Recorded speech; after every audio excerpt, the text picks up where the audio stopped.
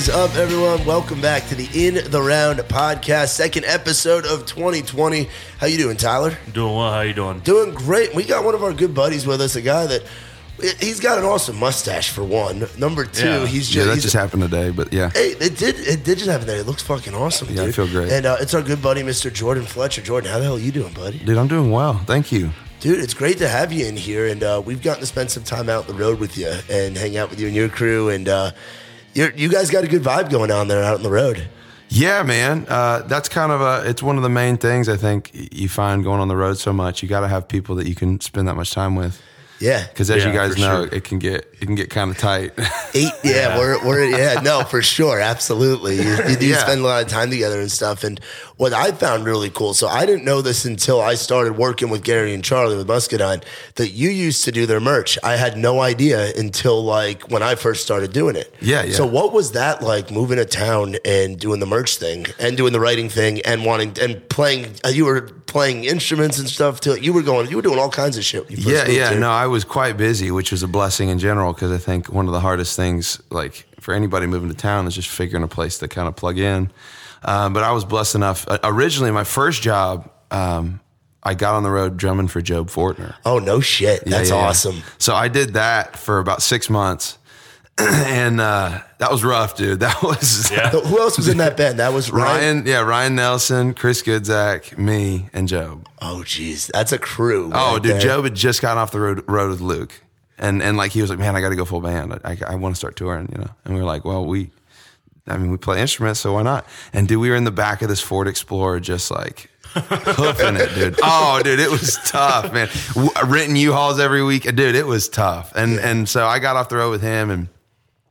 I met Matt Wallace, who was managing me, or managing Muscadine at the time, and ended up managing me for a while. They got me plugged in with Muscadine. I was like, yo, I'm trying to do have an artist career, not just, drum or whatever. And they were like, well, you know how to drive a Sprinter van and sell T-shirts? And I mean, I'd never done either one of those things, but I've driven cars before and trucks. Yeah. So, I mean, I was like, yeah, why not? Of course. And that was kind of the story of my whole career so far. People like being like, hey man, you want to do this? And I'm like, yeah, never have done it. Never having done it before. The whole fake it till you make it thing. Dude, it's the truest thing you could ever, like the stories are so true. Like the first show I ever played with Muscadine, they were like, hey, you want to play? It was in Hattiesburg. So Gary. Brewski's. Right. It was at Brewski's. So Gary, that was where Gary went to school. There's 800 people there. Yeah. Right. Oh, yeah. Sell out. Yeah. And so they're like, yeah, you want to play a 45-minute set, opening set? I'm like, yeah, of course. Mind you, I've never played a set before. I've only drummed. Like, I've only played songs like in front of some people, done some writers' rounds. I've never done 45 minutes worth of any playing before, right? And so they're like, hey, yeah, you want to do something? Like, yeah, no big deal, for sure. And so I remember I'm walking, there's like that ramp going up behind the stage at Brewski's, right? And I come around the corner and Bradley Jordan, just like proud father, he's standing there. He's like, hey man, you ready to go on? I'm like, yeah, as ready as I'll ever be. And he's like, all right, go out there. I go do it. And, they were stoked. The crowd was stoked anyway. Easy crowd to play to. They're awesome fans, And so it was all good. I got off stage. Bradley's like, oh, great job. Everybody's, whatever. And the next day, I'm sitting there and I'm like, we all met Gary and Charlie's parents for food because it was down in their neck of the woods. And I remember Gary's mom goes, so Jordan, how'd you meet the guys? And blah, blah, blah. And I was kind of talking about that. She goes, so how long you been doing this? I was actually, last night was my first time ever playing. And Bradley was sitting right next to me and he was about to put some food in his mouth. He stops and he's like, are you kidding me? I was like, yeah. He goes, I would have never let you do that if I had known that. And I was like, I know. That's why I'm not letting anybody know. You know what I mean? Yeah. I'm like, so yeah, fake it till you make it. Yeah. If there's anything. That's how I got into sound. Like our professor. There was 2 scholarships for sound for like upper class people, and I was going in my junior year at Trevecca, and there was a guy that was really known on campus for live sound, and I was working a lot in the studio. So I wanted the studio one, and he wanted the live sound. Well, he ends up getting the studio, and my professor pulls me in his office and is like, hey, so have you ever done live sound? Now, I've done live sound at my church on a mixer that was built in the 80s. Sure. But he was like, so we're going to like give the scholarship to you. Can you do it? And I was just like, yeah, you know, I can do it. Smile and wave, boys. Yeah. And so he gives me the scholarship, and that whole summer I'm kind of like freaking out, like, this is going to be fun. Right. And so like I'm literally like just reading everything. But yeah, that's how I learned to do pass, fail. Yeah, it's kind of like that thing, like everybody knows those people that were like naturally talented at one thing or another, whether it's sports or an instrument or something, and they get all that validation early on and they never get better. Yeah, you know what I mean? Like I know plenty of kids that were like, oh, natural, this, that, and the other. And then they just never worked on it because everywhere they went, everybody's like, oh, he's great. And they're just known as that great dude or girl or whatever that was whatever. And they never had to push. So I think there's something to being that, like, in that sink or swim moment and you don't know how to swim. And it's like, well, we'll figure it out. You know what I mean? At least I had some time, you know, to figure it out. But yeah. Well, it's just kind of, I think it's kind of cool. And I think that's one of the coolest parts about being in this industry is because it's like, you don't know how, like, because every kind of experience is a new one. You know, every person you meet, you don't know how to do it. There's no like set rule of how to deal with your relationships and how to further your career, you know? So it's like all of it's new, which is cool. No matter how long you've been doing it, you know, the only thing that changes is you have a reputation and people act different around you. It's not a matter of how you can react, you know, act to people, you know? Yeah. Yeah. So how long ago was that show, Brewski's? Oh my gosh, dude. March of 17. Okay, so nice. So a little over 2 years ago. Now you fast forward and you're opening almost 3 years now. Almost 3 years, and you're opening full band for guys like Muscadine, for going out there with guys even like Ray Fulcher, just other dudes where you're doing and Bradley's booking you where you're headlining shows with Peachtree now. Yeah. So to think back to that moment at Brewski's, now you're out doing the damn thing, putting out music. Doing the artist thing, dude. It's awesome. The coolest thing about that is like I think it's with anything you get more comfortable with because it's like getting good at something. I think the better way of saying that is just getting comfortable with it because good is subjective, right? Yeah. And it's like I feel like I'm getting comfortable with these things to where it's fun now. Yeah. Now I have my level of quality that I want to meet, and that is what it is. And some people like it or they don't or whatever, and hopefully they all like it. But for me, it's like I'm now at a point to where it's fun. You know what I mean? Because when I first started playing, you're scared. It's not fun. Yeah. At least for me, it wasn't fun because I wasn't good at it, or I wasn't comfortable with it, But that's the coolest part. The fact that people have over the years just invested in me with no other, payoff. But yeah, we think this dude's got whatever. So that's been the coolest thing to me, to see all the people that kind of put hands on the projects and kind of made it to what it is. You know what I mean? Yeah. No, that's badass. And you're from Florida, right? Yeah. Which there's a whole herd of you guys from Florida that are up here and have been part Florida of that. Man. The Florida Man, or like our buddy Lee Langston, like our buddies Ryan Nelson, Chad Bishop, Dobro Chris. There's so many of you guys that are up here doing it. When did you move to town and how was that process for you? So I was in college at UNF, University of North Florida, and I was there 5 years, and I was a year away from getting my 4-year degree. So it was not. What was that degree in? Ended up being business, but that didn't even happen. Okay. I just dropped out.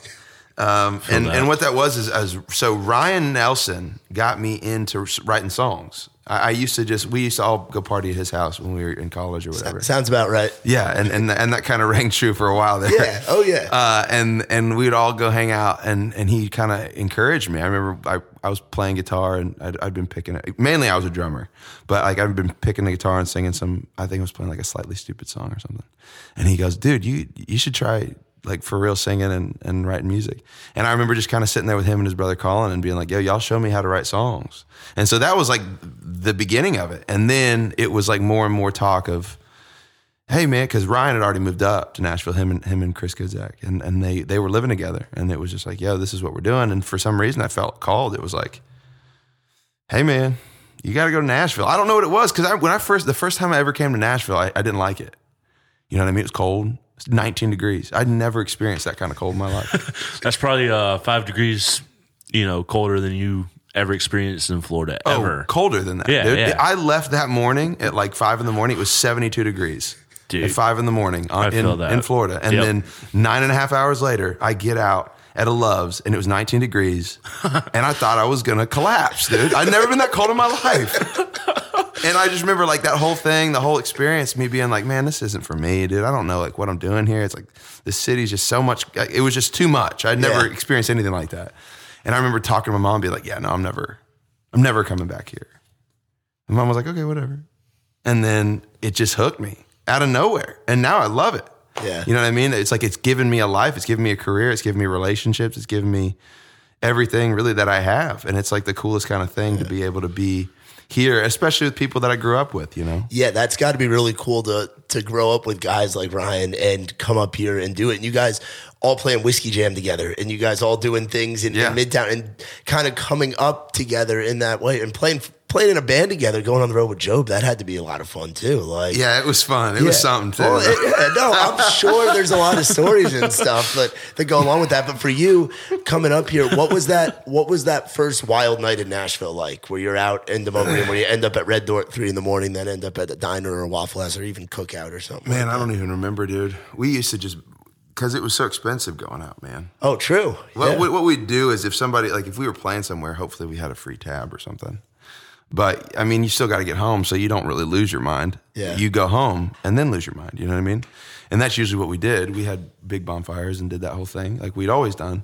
But that didn't last very long for me. I quit drinking 6 months into being here. Oh, awesome. Yeah, I'm coming up on 3 years sober at Christmas. Congratulations. I'm 3.5 years. I For quit. real? Yeah, I quit right around Memorial Day back in 2016. So For real, man. Yeah. Hey, dude, yeah, congrats. I had to quit. So, dude, it's interesting being in this town being sober, isn't it? It's like, Well, now different- it's normal. Now Yeah. I don't really remember the other side of it. But yeah, it was weird. I remember like I just quit, and then like I played one of the first Whiskey Jams of the year. Like I quit on Christmas in Florida, and then I came back.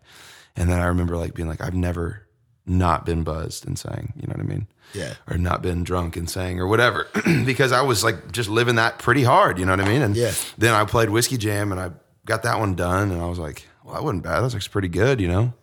And I think that a lot of that is like, it's just like your own nerves if you feel like you have to do that. Because, I mean, physically, it'll dry you out. I mean, alcohol's not good for you as a singer. No, not at all. So it's like, honestly, you should probably sing better if you don't have any of that in you. Yeah. And so I just kind of got more comfortable that way. But yeah, it's just kind of weird, I guess. I save a lot of money I go out all the time with my friends, and early on I was working on Broadway. So we were going out downtown, and drinks can be very expensive downtown. So I was the guy that wasn't drinking. So I wasn't spending any money. I mean, buy a girl a drink every now and then, but like you save a lot of money in this town. Though. He buys 18 Red Bulls every time he goes out. I'm drinking Red Bulls though. That's my problem. I'm a caffeine. I switched from booze to caffeine, and I'm pounding Bang Energy. Yeah, he'll have like 3 or 4 bangs during the time that we're at a show. Yikes. I've had big yikes. That's a salty. I've been trying to cut back on those, but yeah, and the bangs are. I mean, the bangs are great. I just think there is definitely a limit to the amount you should drink at a period of time. Absolutely. You know, I think like. My limit's usually 2 a day. Four Four between load in and load out is a lot. So I haven't done that in a minute, but there Good was for a you, time man. Just backing off of it. Yeah. Plus Baby it's, steps. plus it's brand placement. You're working merch at a muscadine table now, and they see a bang. They're immediately like, "Oh, are you selling bangs?" And I've been telling them like, we could probably make some coins selling bangs. Yeah, no, I'm totally down. I think Bang's a great, company. I think it's a great brand. See, I was a Red Bull guy for years. For real? Yeah, so I really have issues concentration, especially in high school. Yeah. So my second class of the day was math, and I would just pound a 20-ounce Red Bull before school. Yeah. Get through math, and then I think the next was science or English, and get through that class, and then I'd be good for the day. Yeah. And so I would just do that, and that's how I pretty much passed high school was Red Bull. Yeah. Yeah, it seems like that's a big thing. I'm down to just a pot of coffee through a day. You're a big coffee guy. Yeah, huh? I hate coffee. Now I am, Dave. Yeah, now I am though. Yeah. I used to would jump on some heavy energy drinks or whatever. I do drink an energy drink before I go on stage though. Okay. Yeah. It helps me go because for me, when I get anxious, I get tired. Some people I think are like that. But when I get super nervous, I get really tired, oddly tired. I could definitely go to sleep tired. Damn. Wow. So I have to kind of get kickstarted because once I play that first song or hit that first chord, I get a little shot of adrenaline and I'm ready to roll. Yeah. Next 90 minutes is fine. But getting on stage, I kind of got to get a little something. So I'll drink an energy drink before I go on stage. Yeah, and now talking about the live show real quick, we'll get into talking about the song and all that. So for the live show, you do a good job up there. You and the boys rock it, and it's a nice mix of your original stuff. You throw a couple of those covers in there. Like I see the tribute to John Party in there. You throw some John Party in there, and you get the crowd really going and moving, and you're flying around there with the guitar. For you, what's the important part of the live show? Like, what are you trying to bring out? Well, man, I just I remember one time, like I said, I used to be like I'd get tired and nervous on stage. And I remember when I was first starting to play, I was kind of boring on stage. And I remember Sam Crabtree, like I used to sell merch and he used to TM for Muscadine. And Sam I was like, man, how did I sound? He's like, man, you sounded fine. You sounded good. Like, hit the notes. It's not a big deal. He's like, but you looked like you hated it up there. I was like, man, I was just focusing on singing. He was like, man, or I said, man, I'm tired. He goes, everybody's tired. Everybody worked today. Everybody spent money on this. He's like, you just got to figure out if this is what you want to do, if you want to entertain people or not. And it hit me. I was like, daggum, dude. So that's kind of what it was. From then on, I was like, man, people really do come out here. And it was me being insecure. Yeah. And it was taken away from people's experience because they want to enjoy it. You know what I mean? And then once I realized that, I was like, these people are having fun and they're enjoying this. And this is like what they chose to do on a Friday or Saturday night. You can do anything, but you came to see us. And so that's important to me, to be able to make people feel something, you know? Like I feel like music is either supposed to, you know, create an emotion or appease one. And if it's not doing that, then don't mess with it. Yeah. You know what I mean? It's kind of a waste of time. And so I think that comes also with the performance. The live performance needs to do the same thing, you know? Yeah, no, absolutely. Yeah, for real. Yeah, absolutely. And now for you putting out music, like 2019 was a pretty good year for you putting out some stuff, huh? Well, I put out a few songs. I didn't put out as much as I wanted, but we got some people on the team that just I'm super excited for the release schedule of next year. Okay. Because like we were gonna just go heavy and just continue releasing throughout the back half of the year, but it was like, hey, all my folks at Seagale and Jonathan Singleton jumped on this project. He's producing it. Oh, dude. And he was like, that's awesome. Oh, I'm so pumped, dude. And and so it was just kind of like, hey, let's just take a second and make sure this is right and get a full batch of songs that's right, to where you're not, you know, taking whatever money you got and putting it into a single and then, okay, push that. And by the time you're done with it, okay, now 2 months have passed, 3 months have passed, let's put another one out. And then you're however long behind because you haven't even started the next one. And so I kept doing that. And I was in that bad habit of taking too long, you know? And so it was just like, hey, take this back half of the year and get your show ready, get your team ready, and get your product ready. And get ready to do this thing instead of always playing catch up, be a year ahead. Yeah. And that was kind of the whole idea. So now we've got a year's worth of songs. Nice. I mean, unless, you know, whoever, if a label gets on and wants to change the plan, that's great. Obviously, I'm totally into that.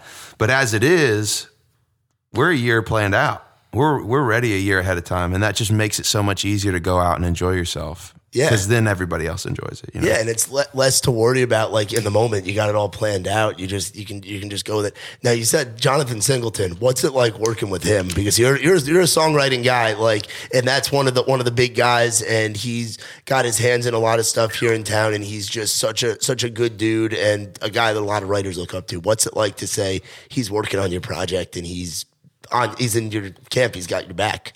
I would say Jonathan Singleton is the coolest guy I've ever met.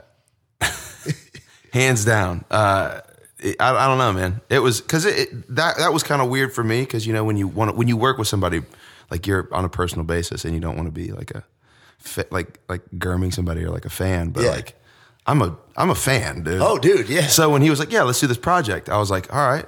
Well, okay, now this is normal, and now we're going to be working on this level.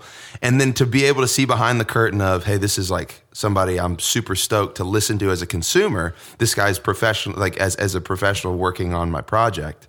To watch somebody like that work was just astounding because he's such like a normal guy. Oh, yeah. And so it's like watching a magic trick, you know? Like you see it happening, but you don't know what's happening. And like that's what it's like. I remember I was sitting in there like as he was mixing something. And like he did like one thing, and I just literally stopped him. I was like, "Bro, what did you just do?" Well, he's like, "Well, I just did this." I was like, "But what was that? Like, why do I like this that much more now? Because you just did one thing. Like, what did you just do, dude?" And so it's just a lot of those moments to where I go, "Yeah, like there are people that are that good." You know what I mean? And it's just cool because it lets you know like that can happen, to be that talented at what you do. And so I'm just honestly just humbled to be a part of that team. And just to be like looking forward to this product that much. Like I'm so excited for the music I'm about to put out. Yeah, dude, that's freaking awesome. Like I'm so excited.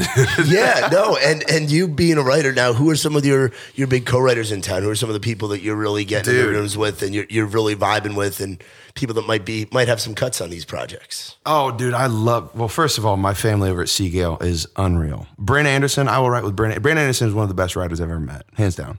I'll write with him any day of the week, any time, ever. Yeah. Like truly one of the best writers I've ever met. We got Smith, Anquist. I mean, like I just wrote with Jeb Gibson the other day, and we got a killer song, man. Nice. And that's after Thanksgiving, so that's saying something. Yeah. Most people don't like writing after that. No. Man, I like Jake and everybody over there, man. I've really enjoyed getting to write with the people over just at my own publishing. But like at 50 Egg, we got a few, we got Nix, we got Jason, Reed Isbell and I wrote Me On. And so me and him, we keep jumping on it and getting some good songs. But yeah, man, there's so many great writers in this town. Dan Isbell. If I started listing, I would definitely forget people because we write a lot. But yeah, dude, I get to write with some really great writers. And it makes me better because it's kind of cool to be the least talented person in a room in a lot of ways. And I've kind of always prided myself in being that because you can learn so much. Yeah, you just soak it up like a sponge, dude. Yeah, in one way or another, being the least talented, I think that's like a goal. It's always been a goal of mine. And I have, like, without fail, in one way or another, been the least talented person in a room. And it just has made me better because I walk out of there and I'm like, well, man, it's the whole iron sharpens iron thing. Yeah, for sure, man. We got these people that have been doing this for years and they've got just the credentials to prove it. And they're just incredible writers, They can say something that needs to be said the best way possible. Yeah. And that's what we're just trying to do, Because everybody relates. Like you make something that everybody can relate to. And that's why this thing works, because everybody can kind of dig into something and say, yeah, dude, I feel that. Yeah. And to get somebody just to do that is like, takes a lot of work, No, and for every write that goes great, I'm sure starting out there were a lot of writes where you're just writing with random people. You're trying to figure out people when you first move to town that you can vibe with, and there's writes that don't go as well. Like I'm sure. Man. I mean, but I think that there's always something to learn from a write, man. There's always something to learn from a write. There's not like I can't recall a time where I literally walked out of a write and said, man, I'm never doing that again. That was a waste of my time. You know what I mean? And maybe that's just because I haven't been doing this long enough or whatever. But I just know that when I walk in and sit down with somebody and try to create something, there's always something to pick up. I feel like that's kind of been the case. And I'm always down to new writes. You know what I mean? Like just because for that same exact reason, you never know what you're going to learn from somebody.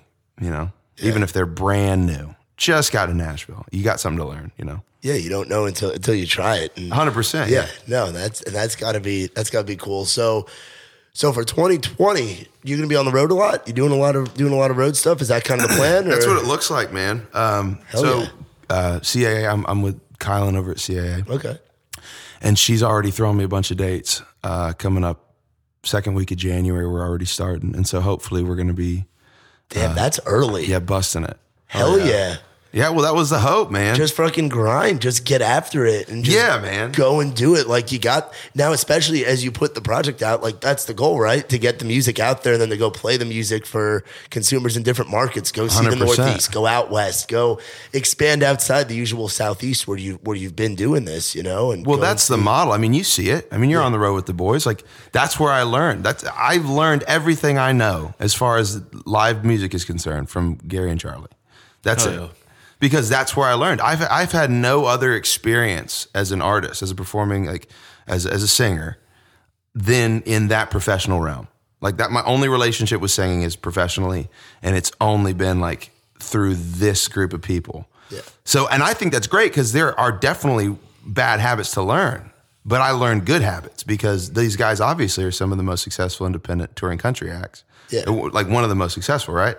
So it's like for me to be able to sit there and go, okay, so this is how you do it when you have limited resources and you've only got this, like whatever, you know what I mean? Whatever you have options to further what you're doing. There's no point where you can go, well, I can't do this until this happens. Yeah. If there's one thing I learned from Gary and Charlie, it was like, well, I mean, if you don't want to do it, then you won't do it. But if you want to do it, you'll get it done. You know what I mean? Figure out a way, and you'll get out there and you'll rock it in front of people, and you'll win fans over, and you'll do what you got to do. 100%. Somebody will, if you annoy somebody enough, they'll let you play a show at their venue. You know what I mean? Like at least one. What was going back to those early days? What was like a crazy venue that you walked into? Whether it was doing the merch thing or whether it was opening for them, and you were like, "This is going to be rowdy. This is going to be fun." It's like we were just in Charlotte, North Carolina over the weekend, and Charlotte was wild. Dude, I would say that one time. Oh, here we go. Oh, it was funny. It was just funny. It wasn't like everybody got crazy. It was funny because we were in Buffalo, New York, and this guy was the biggest fan ever. He knew every lyric. He was singing and he was screaming it. Like you could almost hear him over the monitors. Like he was so stoked. And it sucked because I had to kick him out because he grabbed Gary's microphone, grabbed the stand. Like it was a tall stage, right? And so it was like chest high to him. And he was just standing there. There was like no barrier. The barrier was like literally right next to the stage, right? And he just reaches up when Gary's doing a guitar solo. And he grabs it, dude, and starts singing into it. Oh, no. Oh, boy. And we had to kick him out. And he didn't understand why. He was like, dude, I love this. And I was like, I'm so sorry, dude, but that was the craziest thing I think I've ever seen, bro. Yeah, there's times, like, we have the crowd mics now. Yeah. And so when I was first with them, like, I'd wear ears out in front of house just so, like, if something went wrong. Now Lee wears the ears, and they're like, we want you on ears. But honestly, the reason I don't do it is because I hear all the people in the crowd mics, and they'll say stuff, and it's distracting to me. But there's been like some things I've heard that I'm like, I don't know if anybody should hear that. Nobody should hear that. That shouldn't have left your mouth. Yeah, that front row section gets crazy at any show, but definitely there's especially whenever they're introducing Zolty, baby. When they're introducing, they row Zoltan now, and they go swipe right on Tinder, ladies, and all the girls go nuts, and he's getting Twitter DMs and just. Oh, dude, funny. I will say that has been one of the most consistent things. The fact that. How they introduce Zoltan Toback. Yeah, it's been the same since I've been there. Oh, really? No, it's the funny. Oh, yeah, dude. yeah. I have seen so many Muscadine Bloodline shows. So many.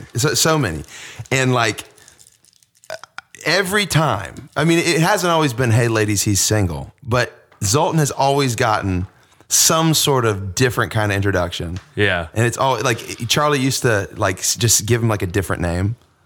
Like just some different name. Now we give Weston a different age every time. Like Bubba something from like, and he would always say like from the town that they were in right now. So it's like from Starkville, Mississippi, and everybody would be like, We gotta get him to go back to that. oh my gosh, dude, it was the funniest thing. Like, and Zoltan would just be like sitting there, like just shrug his shoulders, you know him, and he's just doing his solo. Yeah. And they're like from Starkville, Mississippi. Now they do Weston. Just turned 16, or Weston, our 14-year-old guitar. We had to go and ask his parents if he could come out. They trusted us to take him out with us for the weekend. Yeah, that is great. so And you funny. just see Weston up there, and the best part, there was one time where they introduced him, and they were saying the 14-year-old guitar player or whatever, and he's 20. He just he took a sip. He just up there, casually sips Tall Boy of Miller Lite on stage. 14 years old, dude. And he's up there wearing a Bass Pro trucker hat. Just Somebody give him a shot. He's 14 years old. Just But there will turned be it. times also where I'm out in front of house and like the house guy that's running lights will be like, really? And you're like, nah, dude, he's Wait, for real? He's 14? yeah. I'm like, Dude, but nah, what's bro. so funny is how good Weston is on the guitar. Dude, he's Yeah, sick. great. Like he's a freak. Yeah, he's absolutely insane. He's a little fucking prodigy, and he's funny too. Also, he's not a vegan anymore. He's eating chicken now, which is incredible. He had I steak, don't know too. if that's good or bad. He had steak, Was it too. Oh, and he had steak the other night. Well, I mean, if you're jumping off the train, jump off. Have you know you, what I mean? have you heard the story of when they were in Montgomery? It was right before I jumped in camp, before I started working with them. But there was a show. It was at July Rain. 4th weekend, we were at Montgomery. I forget the venue name, but like it was a knockoff Top Golf. That is what it was. That's very funny. Yeah, and we got sponsored by like a big like Roadhouse chain. Like knockoff, like, was it like sketchy knockoff? Yeah. Like you're on the second floor and it's like no. Like it was outdoors, all of it. Sweet. 4th of July weekend in Montgomery, Alabama. So it was just like a driving range. Yeah, just like you're going out. It was a glorified driving range, but like we're sitting in the green room, which is like an old trailer that they've converted. With you said pictures of just tits everywhere. Yeah, just tits everywhere. Like literally, dude. But he literally called it the titty room. And there's just girls would press their chests up to the wall and outline their boobs and sign it. Like that. So this is a classy joint, is what you're saying. Yeah. It looks, and the green room looks like you're walking into a Southern grandma's house that hasn't changed since the 1960s. Like shaggy carpet. Like shag carpet. There's the like covers on the couches. You know, I'm tracking with you. You're there. I'm with you. But anyway, so the guy that is it wood paneled walls? Yep. Oh baby, I got it, dude. I got it figured out. The single wide, the vinyl countertops. You know. Oh, I'm with you. Yeah, you're right. Say no more. I got it. Yeah. So the guy that's catering us, he works for like a national chain, like a Roadhouse place, and he like walks in and he goes, "So I hear you're out one of them vegans. I got some salmon for him." No. Yeah. Luckily, Weston was not on the road with us that weekend. He had to sub out that weekend. Dude, that's hilarious. Yeah, dude. That's like from my big fat Greek wedding. Yeah, we all just kind of like looked at each other. Like, I'm pretty sure it was me and Charlie. Like, just kind of looked at each other and just like so stared. Funny, and just like, bro. Okay. Holy smokes, that's so funny. If you don't know, you don't know. The funny thing is the fact that it's honest. Yeah. It would be a bad joke if he didn't know. Yeah. If he did know. But and he's like a great guy. Like the fact that he did know, he's honestly man, I'm really trying to be considerate. Yeah, he really was. I got some salmon for the vegan. Dude, I went out of my way. I got Charlie salmon. ate it. No doubt. Yeah. I would have eaten it. Yeah. For sure. I mean, but then again, I'm not a vegan. So. Yeah, it was great catering. We got steak and chicken and everything, dude. It was great. When there's catering at shows, that is like the best feeling. Bro, when I don't have to pay for something, I'm literally just sitting there just thankful. Yeah. Like it doesn't matter what it is, even if it's like a pack of crackers. I'm like, thank you so much. Like sometimes these bar gigs, like from my end, can be some nightmares that you walk into every now and then. Yeah. But like walking up to the bar and being like, "Hey, I want this," and they're just like, "Here's food." Right. That's great. Hey, let me get a grilled chicken sandwich. Exactly. You want fries or tater tots? I'm like, oh, both. We made it. We made it. Load it up. Put it on the sandwich. I don't even care, man. That's last night I ordered Burger Republic for dinner. And they're I've never even heard of that place. Oh, dude, that place. First off, you got to go there. Either. You got to go there to eat it to really enjoy it. But they have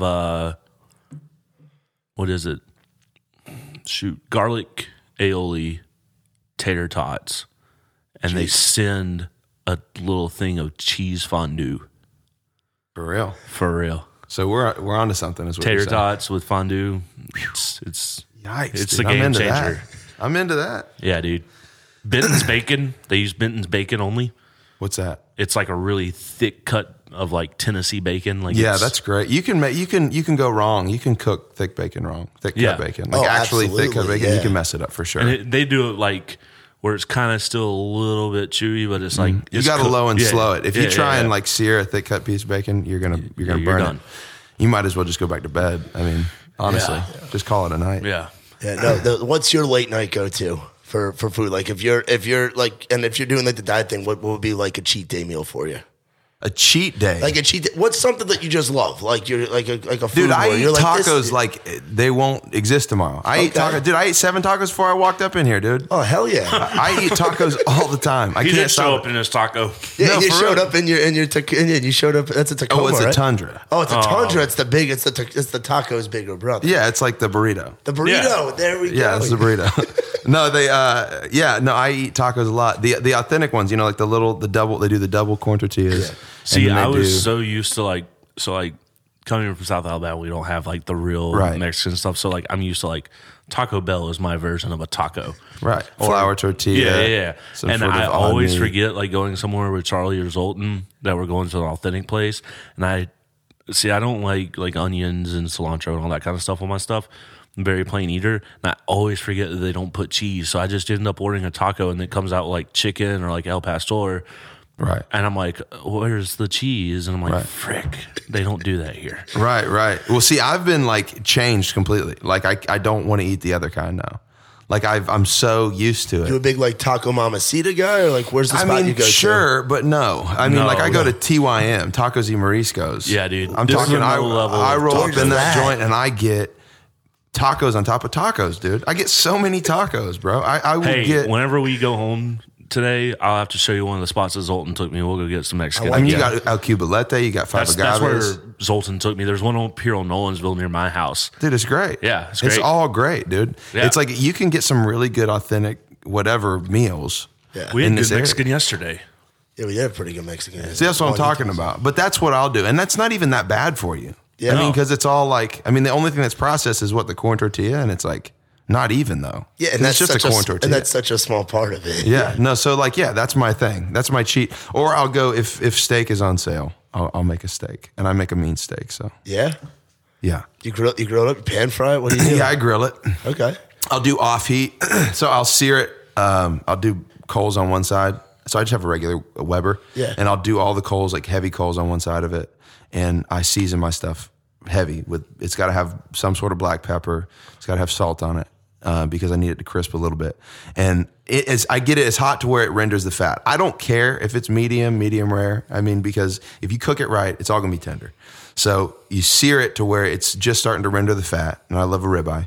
And then I go off heat. And recently I've been taking a stick of hickory wood and throwing it in there, covering it to where the vent holes go over, because it's off heat now, right? Yeah. The vent hole is sticking up over the steak. And so it's pulling that smoke straight through it. And it has the smokiest flavor. It's so good. Jeez, Chef Jordan Fletcher. I mean, I'll make a Killing steak. it. I don't know Yeah. if I'm a Hey, chef, but No, I'll but make a a steak. bro. No, but a steak. Sometimes that's all you need. I'm down. Oh, it is all you need. Yeah. Yeah. I'll freak you out with a steak. And my mashed Are potatoes. you a big seafood guy coming from Florida? Absolutely. Have you ever had swordfish? That's my favorite, like, cut. Honestly, man, I don't think I have. Oh no, I have had swordfish. I had it one time. Yeah. but I can't really remember what it tasted like. I did not eat that often. It's not, like, stupid fishy, but, Right. like, it's, like, really good, and it's a really, like, because swordfish are, like, so fast and they're constantly moving, it's very low fat. Sure. And it's a very lean meat, and Yeah. it's probably my favorite cut of meat. Yeah, no, I'm a big fan. I'm a big fan of seafood in general. Yeah. It doesn't really matter what it is. I'll eat it. Growing up in Florida, have you ever shot an alligator? I always ask this when we have the Florida guys. No, Okay. I haven't. I have not. And man, I never hunted. I just always fished. Because when we had Chad Bishop Yeah. on, that was Well, his Chad big Bishop thing. is, he's a country. Yeah, Chad Bishop is an animal's worst nightmare. If he's got a tag for it, he will end up bringing that animal home. Yeah. Chad Animals see Bishop. is Chad, a- and they're like, shit. Yeah, right. They're like, oh, I got to go home now. No, yeah, for real. I just never hunted. I never Okay. grew up hunting. I grew up fishing and surfing and do that whole thing. But, Surfing. oh, yeah. They have that in Florida? Yeah. Did you have See, I come from the Gulf side, so, like, we really don't Yeah, have that. you seldom get waves on the Gulf Yeah. side. But you do sometimes if you got a Usually it's a hurricane, but yeah. a well-placed storm in the middle Yeah, of it. yeah. Hopefully it doesn't hurt anybody, Yeah. but good waves. so where in Florida exactly are you from? Jacksonville, Northeast. Oh, so you're right near Ryan. Okay, so you Ryan grew and up with I those guys. grew up 1 mile away from each other. Oh, no shit. Our neighborhoods were literally right across the street from each other. Wow. Yeah. Holy shit. We grew up 1 mile away from each other, and same with Chris. Damn. And now That's y'all are here awesome. and all putting music We're all doing the thing, man. Yeah, like seriously, like what are the odds that y'all end up in fucking Nashville The together? odds are very slim. I think it was a divine plan because it's quite the story. If you look at it backwards, you would never thought it would happen. You know, Yeah. That's insane. Like that's seriously absolutely like, so freaking insane. cool. Yeah, it's absolutely insane. And there's something to be said now. There is a lot of talent coming out of Florida. Like there's a lot of you guys that on. are coming up here and doing it. Everybody talks about Georgia and Texas and all these other states, Mm-hmm. but Florida, because you guys grow up with so many different musical influences too. Like you were talking Yeah. about, playing a guitar, playing a slightly stupid song. There's that chill vibe with Sublime and a lot of those bands, and just that chill, oceany surfer kind of vibe. Yeah. But then there's the country in there. Then you got the Southern rock influence. Then you do have hip hop and rap in certain parts. And so for you, what'd you grow up listening to? What were you jamming to? Dude, I'll say that Jacksonville is very, very unique because you do, like growing up, a lot of my buddies were in hardcore. Like a lot, they did hardcore, they did like hardcore punk or whatever. But you didn't have to go far to find any genre of music because I spent a lot of time like at the coast or whatever. I listened to a lot of reggae. I listened to a lot of like beach rock, stuff like that. But also just living where I lived, which was a little closer. So I grew up about 30 minutes from the coast, but I was like right near. So I grew up across the river, St. John's River, from like where the Van Zants grew up. So Skinnerd and all that. And so that was kind of the thing if we were listening to it. We didn't dive too much into commercial country growing up.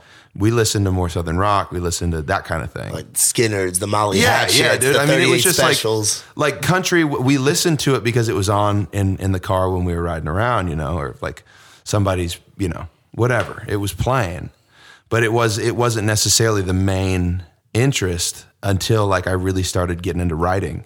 I remember I listened to Josh Thompson, that Way Out Here album, and I found out that he was like, and they were like, and he wrote this song for so-and-so. I was like, what do you mean he wrote it for so-and-so? You know what I mean? Like, I didn't even know that people didn't write. I was listening to Jack Johnson. I was listening to all this stuff, where it's like all just songwriters that just that play their stuff, Yeah. But I didn't know that there was a whole other career for people that are like, hey, we write stuff for other people. And when I heard that, I was like, that's the coolest thing ever. That's the coolest thing ever. And so I just started trying to write songs, and it kind of put me in that position. And I just fell in love with that country, with the country sound and what that means, because there's so much room for it. I do love traditional country, and I've been really leaning more towards that recently. But I definitely have that beach influence that I don't ever want to get rid of, Yeah, and that's what I think is so cool about country right now. And people talk about pop country and bro country and red dirt, and the guys, Muscadine, they've coined the term red clay country because they're from Alabama and they're accepted in Texas, which not a lot of Nashville acts are. Yeah. But there's so many different styles right now that like grow up, because I think everybody grew up on different influences. Sure, yeah. Like there was a point in time where the people that were putting out country music were just growing up listening to country music. That's all that they listened to. But now everybody listens to so many different kinds of music that all those influences are crossing in. Like that beachy vibe mixed in, like a lot of your songs have that chill vibe to it. Sure, yeah. Which is so freaking cool. And I really enjoy that. And like, because it's because you grew up with all these different like vibes and different songs and stuff. Yeah, for sure. So freaking cool. Yeah, I love it. I think you're kind of seeing a dissolution of like the walls that separate genres right now. Yeah. Which I think is really cool. I think it's cool, man. Yeah. I think that I mean, there is the value in kind of being a purist to what you listen to or whatever, but that's not going to move anything forward, because if something sounds great, it's going to always be great. Like I love gospel, like old school hymns, and don't change that. Like I want to listen to that. I want to listen to Swing Low, Sweet Chariot. I want to listen to that if I want to listen to that. You know what I mean? And if I want to listen to something else, let me listen to something else. Don't be like, hey, you are now in this, so do that. And it's like, well, no, I want to create what I want to listen to. And that's why I think being a consumer is just as important as being a songwriter. Because if you're just writing songs, you're just shooting at some arbitrary target that somebody says, hey, this person needs this kind of song. I'm not saying it doesn't work, because the people in this town are great, so they can pull off anything. But for me, I'm not that good, so I kind of have to write what I want to hear to have that incentive to create that. You know what I mean? And that's the way I've seen it. So it's like, as a consumer, it's like, it's kind of dangerous for somebody to say, you are this. And I've written like super traditional country songs, and it's a country song for sure. But it's like to sit down and say, now this is, that's it now. It's like, nah. That's all you, no, you when you put a box around things, that can really fuck up the creativity side of things, And consumers don't want that, man. Like if you look at, like if you go on Spotify, you can literally, at the flick, like just the slide of a finger, go to anywhere, like any genre. And feel any literally emotion. Any genre, any language, all kinds of different stuff. Like just the way that music is so accessible now. And I know for you guys as writers, there was all the stuff that happened with Spotify and royalties and all that. Sure. And that's a whole issue to look into. But music is so accessible now. And you don't just have to be on the radio anymore. Like anybody, like playlists are so huge. And like, say what the guys at like Ray's Rowdy are doing with putting out a playlist. What Whiskey Jam does with putting out a playlist. Like, there's so many ways for new artists to be discovered, which is so cool, Yeah, man, I think that's important, dude. I mean, I don't know. I think one of the, like, it definitely has changed. Like the way money is made and the way it's kind of distributed is kind of weird right now because there is such a big change. But I think change is great. You know what I mean? I think like when you kind of shake the foundation of the way things have been done for 30 years, it's kind of cool to get to see, because it allows people to kind of get ahead. It's kind of like the Wild West, like nobody knows what's going on. You know what I mean? And it's like once you kind of see it, like now you got to really watch how people are doing stuff and how they're running their careers. And it's like if someone tries something new and it pops off, it's like now everybody's going to try and run in that direction. It's just cool to me, man. Like I'm a huge fan of like having that freedom to be like, okay, yeah, so stuff is really changing right now. So how do we? Yeah, and I think right now there's a group of you guys and girls here in town that are really really stirring the pot for. Yeah, I hope so. For music, no, like seriously, and it's funny. Like my first couple weeks in town, I remember seeing Ryan Nelson play a whiskey jam. I remember seeing Lainey Wilson play a whiskey jam. I remember seeing you play a whiskey jam. Yeah. I remember starting to meet all these different people, and there's just this crew, this core crew in Midtown right now that people are starting to catch on to, and like that are mixing things up. Like you have somebody like Hannah Dasher who's putting out the styles of music that she's really putting out are like different. And then you and Ryan and Nelson dropping a freaking song all the time on those Fridays and stuff, where the music was just kind of just coming out and stuff. And it's super cool to be around all that because we have a lot of freedom now. Yeah, it's cool. Yeah, the freedom right now for writers and stuff I think is at an all-time high for sure. And I think it's just going to keep going that direction, hopefully, for you guys, where you guys have that creativity and can really express it, you know? Yeah, I hope so. I mean, I know that you don't get into this industry to make money. Yeah. Because if you do that, you should just go get an accounting That's job. how it was for me with radio, too. When I was doing the radio DJ thing, I was making shit money with the state of New Jersey taking half of it in taxes, and it sucked, you know? And you do it because you love it. It's a passion business. Yeah, I have multiple jobs. Yeah. I feel that, too. Yeah. And that's not something that, dude, I think it's like there's no value in the facade of being like, hey, I'm a rock star. Yeah. It's like, no, you're not. I mean, and if you are, why? Just chill. Yeah. You know what I mean? It's like, like we're all working. Everybody's working. If you're at the top, Luke Combs is working his ass off. Yeah. You know what I mean? Like everybody's working. That's how you get there. And that's how you stay there. Exactly. So it's just everybody's in the same mindset. It's like everybody's got to work. And it don't matter how you got there. If you're there, you deserve to be there. Because everybody's got opinions about different artists of, oh, he busted it, or he did this, or he did that, or she did this.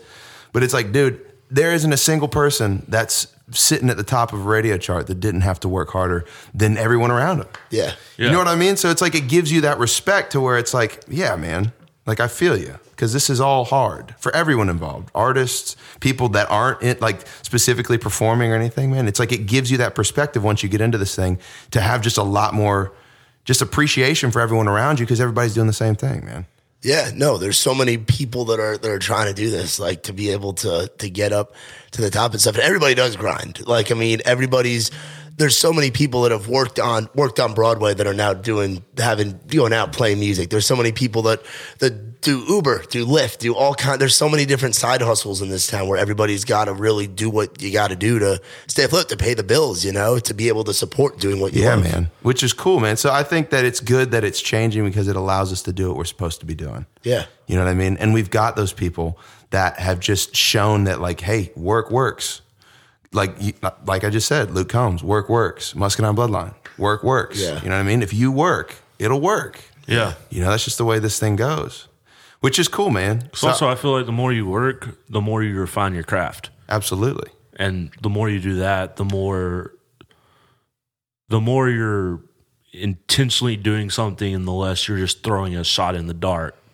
Right. And hoping that something 100%. sticks, you know? Yeah, man. I think that I always felt this way. Like if I moved to town and everything I wanted to happen happened right then, like you wouldn't have been able to tell me anything.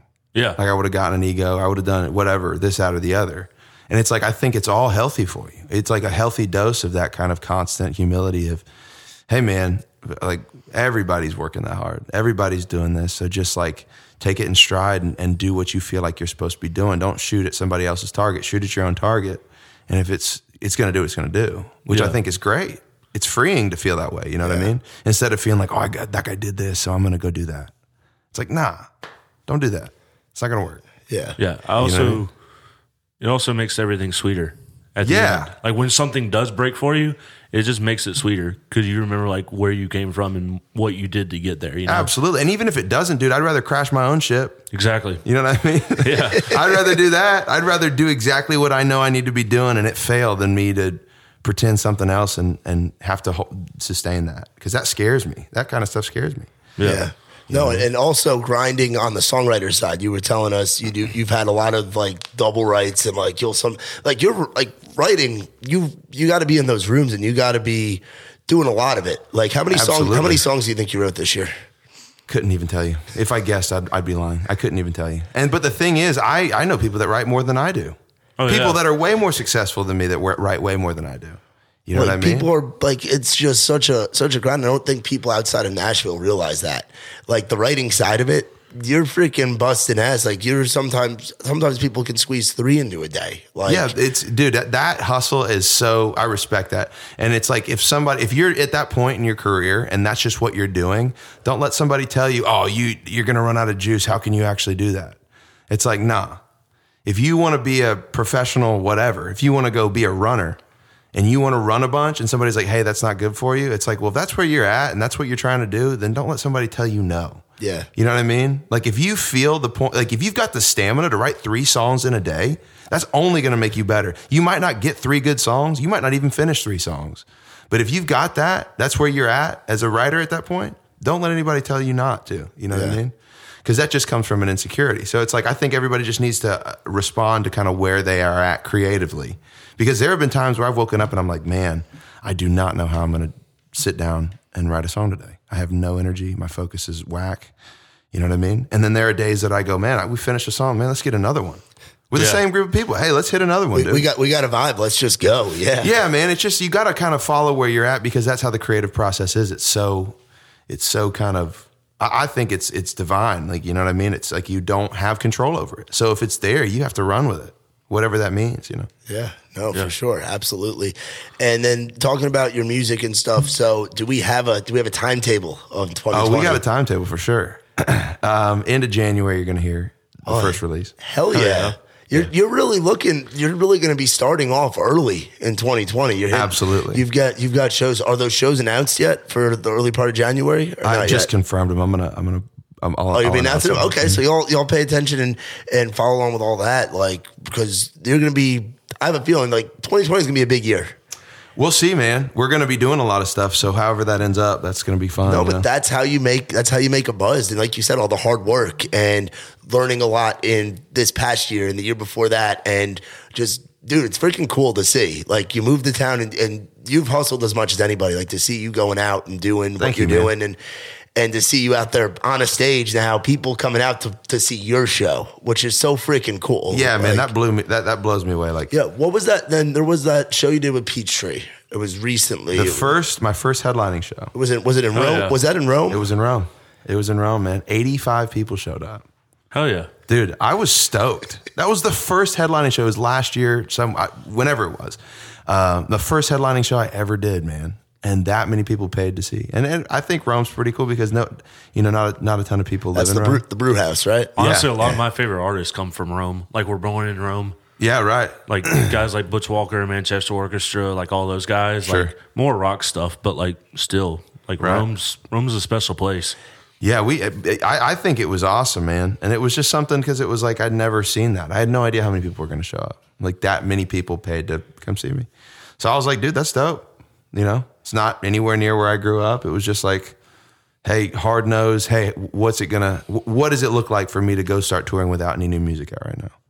So I'm just eager to see what some new music will do to that number. Yeah. You know? Hell yeah. Yeah, for sure. You know what I mean? The new music, I'm sure, is gonna help with that. And how many songs are you looking to be releasing this year? Can you give us that number? 6. 6. Okay. Fuck yeah. Yeah. 6, and those are all songs you've had obviously your hand in as a writer and stuff. You go to the studio, and that's what Jonathan's helping out with. Yeah, man. He's making sick. it. I wrote a couple with him, which is obviously unreal. Yeah. And then and then a lot. I just wrote with other great writers, man. Yeah, man. I love the team that's surrounding me right now, dude. They're all so good. And I'm learning from all of them. So yeah, the new music's going to be something I'm super excited about, which is a big feat in itself. You know what I mean? To be that excited about stuff that, I've been listening to for over a year. That's freaking awesome, man. Well, dude, thank you for coming out here and hanging out with us. Yeah, this has been man. a freaking pleasure. Well, you got something, Tyler? Yeah. So it's one of my favorite segments. Oh no, we're doing Twitter. Are you on Twitter? Yes, he is. Do you tweet a lot? Yes, he does. When was the last time I tweeted? We'll answer that question later. There's some good ones in here that I found. I haven't tweeted in a long time, but yeah, hit me with it. Boiled hot dog water is the worst smell on the planet. Oh, dude, don't even get me started. Bro. I love a dirty water dog, though. Being from New York, have you ever been up to New York and had a dirty water dog? I can't tell if you're being serious or not. Dirty water dog. What do you mean, dirty water? Hold on. like you're on the like a hot dog stand. I love a hot dog stand. That's dude. what I'm saying. So But smell it. Boiled hot dog water is disgusting, dude. It's disgusting. I feel like I gotta go get hot dogs now, but I want to grill. No, it's fine. A hot dog is fine.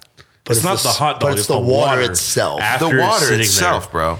See, like the dirty water dogs, they just throw it right in there with the water. They just keep that same water. It's not the water that's the issue. It's after whenever you're done. When you're done, when the pack up. Yeah, bro. It's disgusting. You're not going to sway me. I love hot dogs. Hot dogs are great. However you cook them, boil them. Ketchup or mustard? All the above. I don't care. Do you put relish on there too? You get crazy? Dude, I'll go to Daddy's Dog. Oh, shit. Yeah, wait. Have you ever been to Corey's Doghouse? Bro, we got to go. Okay, I'm in. They have the around the country thing. Yeah. They have at least one dog from every state. And if you do it all, you get like your name up on the wall, T-shirt, like all that kind of stuff. And then you There's go to the been people that hospital. have done that. Then you go to the hospital. There's been people that have done that in less than 2 weeks. That's big time. Yeah, that's great. It's like 50. It's like 55 dogs. Daddy's Dogs. What's your go-to? I get the Big Daddy, which has got cream cheese on it. It's got sauteed onions. It's got strips of bacon. It's got a pickle. It's got some special sauce on it. And then I ask them to put sauerkraut on it. You go with the kraut on top. Dude, I add kraut to Just it. flavor, boom. Dude, it blows your mind. Oh, yeah. Yeah. Anybody working at Tin Roof, they'll hook you up for free. Yeah, that's what we used to get being at Whiskey Row. There's not, we had Daddy's Dogs actually behind Whiskey Row in the parking lot, and they would hook you up too. That is the best hookup to have. If you know somebody that can give you a food hookup, best hookup to have anywhere. Dude. Yeah, come on with it. All right, another food related one. Dip your Ritz crackers in applesauce. You're welcome. Yep. Ritz crackers and applesauce. I don't think that needs anything more. No, I mean, I'm not. Have you ever done it? No. Have you ever done it? No, I've never thought to. All right, well, you're welcome. I mean, I can't say anything more about it. It's an incredible experience. Yeah. Just go do it. All right. Get a sleeve of Ritz crackers, or 2, because you're going to eat them all, and get some Mott's applesauce, regular. Don't get unsweetened. Just be an adult. Just get regular applesauce, and then just dip it in there. I mean, scoop it like you mean it. You know what I mean? Okay. Don't just like dip it in. Like a scoop. I mean, scoop it. You know what I mean? And it's great cold applesauce, dude. Oh, bro, you want to talk about it? Like, that's a treat. All right. Yeah. All right. We're going to add that to the It list. sounds like me and you also have this same issue in common. 15,000 unread email notifications. It's just getting broke in good. What's your number at? What's your number at? 29,539. Hold on. I deleted it in July. Mine's... It's just since July. Yeah. Dude, that is a weird What's the flex, number? though. Let's be honest. That's a weird flex. 29,539. I delete mine every 3 I'm months. just under, every 6 months. I'm just under 7,000. I don't know Holy the last smokes. time I deleted them. I'm at 19,000. Jesus Christ. He goes, I deleted it in July. I go every 6 months and delete everything. Be honest, are those all just like Yeah, a lot of it's freaking spam. Expedia? You know what I mean? Like Not Expedia. 20% off. A lot of it's Sweetwater and Guitar Center, honestly. That's fair, dude. Those guys. What a chill Guitar out. Center, Postmates, There's Uber also Eats. 3 emails in there. What does that mean? Like there's 3 different accounts in there. Wow. Yeah. That's commitment, dude. And then I have like my actual Gmail like app that has another 4 accounts in it. So I've got some emails, bro. What are you Oh, doing? so You're like moving weight or something? Like, why Nah, you got dude. so many? You got a lot, man. I mean, I have got the one that I send all my junk mail to. I have one that's like all my Fair. school stuff. I have one that's like all my like official stuff, and then I have 2 different production emails. I try and stay on the email. You know what I mean? Yeah. Now that I've got like people that like I actually need to Now respond to, Yeah. I'm on it. So I'm a little better with it. You know, if I get a show offer, I definitely got to respond to that. You know, Yeah, see, I have the one that's nothing but like muscadine stuff respect. because I don't want to miss any of that. Yeah, gosh. You know. Mine's all just special offers. Like I just got one that's like a special offer for like Postmates if you use a code or some shit. Hey, some of that's actually pretty good. Though. Yeah. Oh, dude, yeah, no, the Domino's ones are very helpful. Dude, y'all eat pokey? Like the poke? Yeah, I do. What? Son. What's poke? It's like rice and usually So it's like a burrito bowl, fish. except it's like sushi. It's like a sushi bowl. Oh, I'd be down. It's so good, dude. So and it's good. actually a pretty good amount of food. Yeah, it's a good amount of food, really healthy. Yeah, it is. It's great. So I thought I was being a good boy and eating healthy sushi. Charlie took me and Lee Let's stop to. this train here. Your healthy sushi was fried crawdads. I know. I'm going to tell him. So Charlie took us to Rock and Roll Sushi. God. Okay. Which I don't know if you ever had that. They're based out of Mobile. We had it in Hattiesburg, and it's everything's like the menus like old like vinyl covers and shit. It's like a cool vibe in there. But I thought that I'm eating sushi. This is gonna be healthy. Comes out and it's like deep fried Just a stick sushi, of which I had to fried. guess like an Alabama-based sushi like chain. It was fucking delicious, 100%. and I couldn't use the chopsticks. I still don't know how to use chopsticks. I don't know if I'll ever know how to use. What's chopsticks. I'm great with chopsticks. What's your favorite sushi spot? I don't know.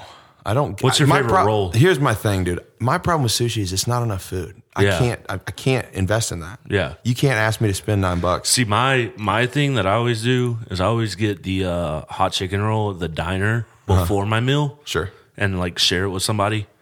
See, I'm not a sharer either. Yeah. It's you order it. It's You're like an gonna eat appetizer, it. though. Yeah. Yeah, I mean, I get it. Like, if you want to I mean, say, usually it's like my girlfriend, so you know. sure. I mean, my wife and I will go out, but I'm like, hey, for real though, like, I might just eat all this. So Yeah. you might want to get one yourself. One of the best experiences that I had, we were in, God, it was somewhere in the Midwest, and we ate this like really nice Mexican restaurant, and I ordered something that was on the appetizer menu. So I'm like, all right, this is gonna be a lot of food.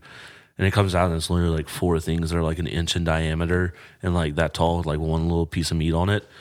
So It you was just like freaking $16 on principle, I can't do that. Yeah, that's I my know. problem with sushi. You can't get full off of it. Yeah, So I just can't. I feel like you can't get food off of Chinese, full off of Chinese food at all. You can get full, but then you get hungry again But then you really burp and quickly. you're hungry again. Yeah.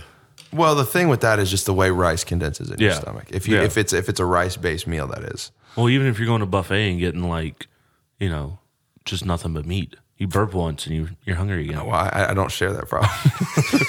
Well, that's why I don't like Chinese food. When somebody asks me, hey, Tyler, what do you like? I'm like, listen, just anything from the continent of Asia, except for rice. Just don't. See, don't I'm a bring it huge around. fan of Asian food. Yeah, My I'm problem not. is just the serving size of sushi. Lee introduced me to pad thai, which was pretty dope. Fire. And it was really, really good. Fire, Like, dude. yeah, It's it's excellent. So, Pad yeah. Thai, the dish. Some place that has it, I don't know. So I like still it's don't- called Pad Thai. You mean that's what you're saying? Is that no? It's not the name of the restaurant. I don't know if that's the name of No, the but the restaurant. dish is Pad Yeah, Thai. yeah. It's like great. chicken Rice something. noodles, Yeah, they're yeah, phenomenal. it's fucking delicious. But yeah, no, they're making me hungry. We're definitely gonna have to get something after Oh, this. yeah. Yeah, I'm freaking That out. was the plan. That is it. Talk about always food the so we plan. can go get food later. So where can people find you on the socials and all that stuff? Well, let me make sure I get this right. Well, I know At that Jordan Fletcher TV for Instagram. for Or Twitter. yeah. Instagram Oh, is you want- Jordan Fletcher Music. Are you on TikTok? I am, dude. Charlie just Yeah. told me to get on it. He goes, "Yeah, Yeah. bro, don't be It's great. You don't need be to a follow loser. me. Get TikTok. I'll follow you." Yeah. Yeah, it's a weird one. I put one on and it got a bunch of views, and then I put another one and it got like none. So I Same. don't know what the whole. The algorithm is definitely something It's different. all about when you post it too. Like literally, like it is about the time of day you post it. Oh, I didn't know that. Even more than Instagram.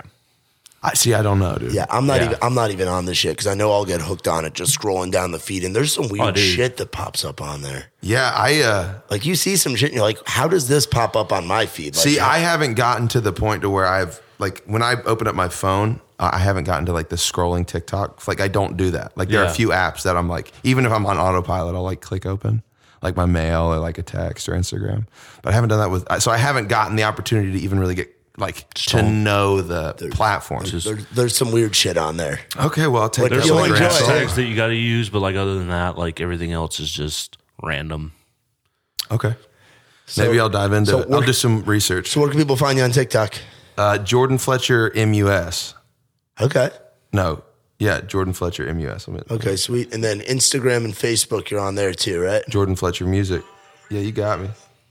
So, Nice. Fuck yeah. Oh, yeah. So we always wrap this thing up with the guest playing a song. What song you want to play for us today? I'm going to play Me On. You played Neon. So what's the full story behind that? So we heard that you played that at our writers' round, which thank you for coming out and doing that, by the way. Anytime. That was a freaking awesome time. The fact that we were able to have Gary and Charlie up there with you and Job, where you guys were doing revivals and things like that years ago, to like where it is now. Right, man. Where now you're all out on the road and coming back and all you guys being on stage together. That was cool. The comedy humor of you and Gary and Charlie being next to each other, by the way, is just great. I think one of my favorite things is whenever you walk into a room with Charlie and y'all just stare at each other for uncomfortable amount of time. The awkward movie style stare is phenomenal. It's like straight out of The Office. Dude, it's funny. Yeah, you make really good friends getting to do that, or not good friends. But I was blessed to make good friends. Yeah, that kind of closeness is either going to push you away from somebody or bring you. Yeah. So I just happened to get some really good friends out of that whole situation. That's awesome. That was cool. I'd actually never played around with Gary and Charlie. Really? And for good reason, dude, because it's hard. It's hard to follow those guys. That was tough, dude. Those guys are great. Like, I was up there on stage and I was like, oh man, I've always like listened to them play, and I was like, oh, I got to sing now. Great. You know what I mean? But I felt like it was, we were kind of. No, it was awesome. And that room was packed out, which that's credit to having some great writers there, like yourself, like Gary and Charlie, like Job, like everybody that played that night. It was just badass. And then following Job too. That dude freaking. He's up there singing Georgia and he's just freaking belting it out. And it's like, where does he get those notes from? Sitting here, I'm like, well, at least my guitar is kind of nice, so hope you like that. So the story behind Neon. So you wrote that with Reed Isbell. Okay. That was the first write we ever had, and we sat down ever. And it was actually his first write at 50 Egg, which is Singleton's and Luke and Tally's publishing company, right? And so that was his first write at 50 Egg, and he came over to Seagull, and we wrote, and we were just we wrote in, that was one of those songs where you just like ended up writing into it. Yeah. You know, we didn't have an idea or anything. We were just kind of jamming out, and him and I kind of have a little like that R&B kind of idea. Like that's where we kind of come from, I feel like, naturally. And so we wrote that song. It's a sexy song. Yeah. But that was a funny thing. Like we were in there. I was like, yeah, I wrote this song with the dude. So take that as you will. Which is good. I guess it'd be better than writing with some chick, you know. But yeah, dude, I love the song. It's something that I think once we wrote it, it was like I felt like it really nailed a lot of my brand, you know. Because up until that point, one of the biggest parts is just figuring out who you are and being able to, you know, keep doing that. You know. Yeah, and it's something so different and in its own kind of style, which is great, because so much of this, there's so much that comes out of Nashville that does sound the same, and that's a whole nother discussion for another time. Sure, yeah. But you're like, that's what I'm talking about. Like it's just a dope song, it's a dope product where it's just a cool vibe, and you sing the shit out of it, which is really cool much, too. Man. I appreciate that. We're excited. We're excited to hear it here in a minute. So while Jordan goes and grabs that guitar, thank you, dude, for hanging out and all that stuff. Tyler, second episode of 2020, bro. Hell yeah. Freaking doing it. Oh, yeah. And we have got another writers round at Live Oak that's going to be going down tomorrow. Yes, tomorrow. Talking in the future. I love it. But thank you guys for listening. As always, make sure you follow along with Jordan. Find him on Spotify, Apple Music, Amazon, Google Play, all that stuff. Find him on social media. Follow him on TikTok. And once those shows are all announced and stuff, make sure you guys go out there. He's a great friend of ours. He puts on one hell of a show, him and the boys. So go out there and make sure you get out to a show if he's coming to a town near you. And make sure you follow along with us as well. In the Round Podcast on Instagram, In the Round on Facebook, YouTube, hopefully Twitter at some point soon, all kinds of stuff. Make sure you follow along. And now, without further ado, it's our good buddy Jordan Fletcher with Me On. Y'all have been listening to the In the Round Podcast. We can sit right here all night, feeding quarters to the jukebox, playing all the ones you like. Ain't no reason that it needs to stop. I can lead you on the dance floor, sweep you right up off your feet, that's what these arms are for. Everything feeling just right, I'll stay just as long as you do. But we ain't got to, cause if you won't, just say the word and we'll be gone. Right up the road, it won't take long, slipping you out of this neon, till you got nothing but me on. You got nothing but neon.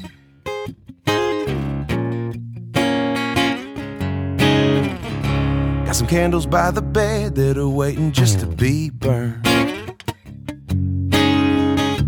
We We can leave right here, right now. Ain't no feelings gonna be hurt, be hurt. I always said we need to go out.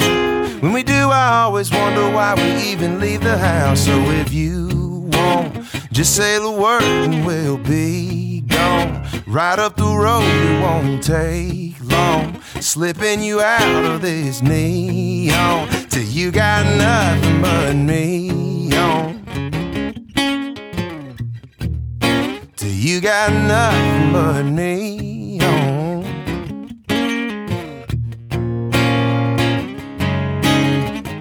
But darling, it's up to you, 'cause we ain't gotta go nowhere. So if you won't, just say the word and we'll be gone. Right up the road, it won't take long. Slipping you out of this neon.